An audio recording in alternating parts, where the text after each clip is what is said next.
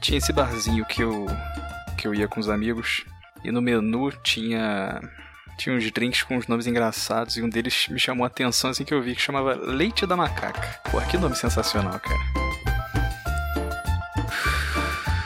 Eu não lembro se eu pedi lá, acho que não, porque a gente tava tomando cerveja, eu não pedi, mas eu fiquei curioso, fui pesquisar depois, né? Será que eles inventaram ou existe essa porra? Sei lá.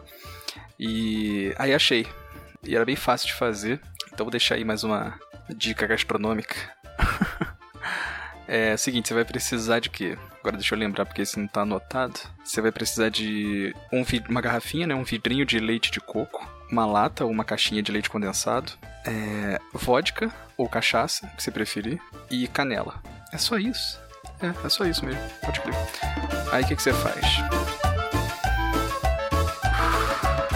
Você vai abrir o leite condensado, vai precisar de um liquidificador pra fazer. Abre o leite condensado, joga lá no liquidificador. Beleza.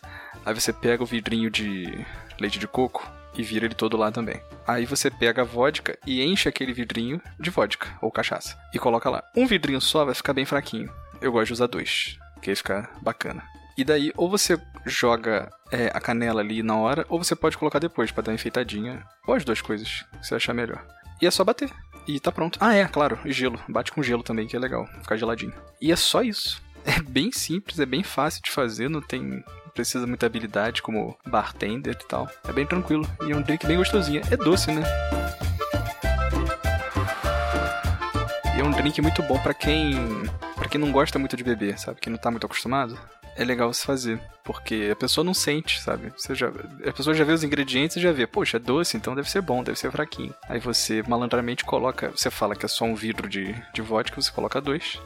A pessoa não vai esperar. Não tô falando pra embebedar ninguém de sacanagem, você pode mostrar pra pessoa, não tem problema nenhum. E já fiz algumas vezes, cara, em festinha, em reunião assim. E é muito bom, é muito doce e é legal. E é daqueles drinks que você não vai sentindo, né? E já cansei de ver a pessoa dar a primeira provadinha assim, já adora. Nossa, que bom, que gostoso e tal, muito saboroso. E se empolga bebendo. Quando menos espera já tá alegrinha e é isso. É um drink muito fácil de fazer. E se tiver alguém numa festinha que não beba muito, mas que tá afim de beber, porra, é bem tranquilo de fazer e é docinho, vai agradar os paladares mais sensíveis aí. E é isso aí, leite da macaca.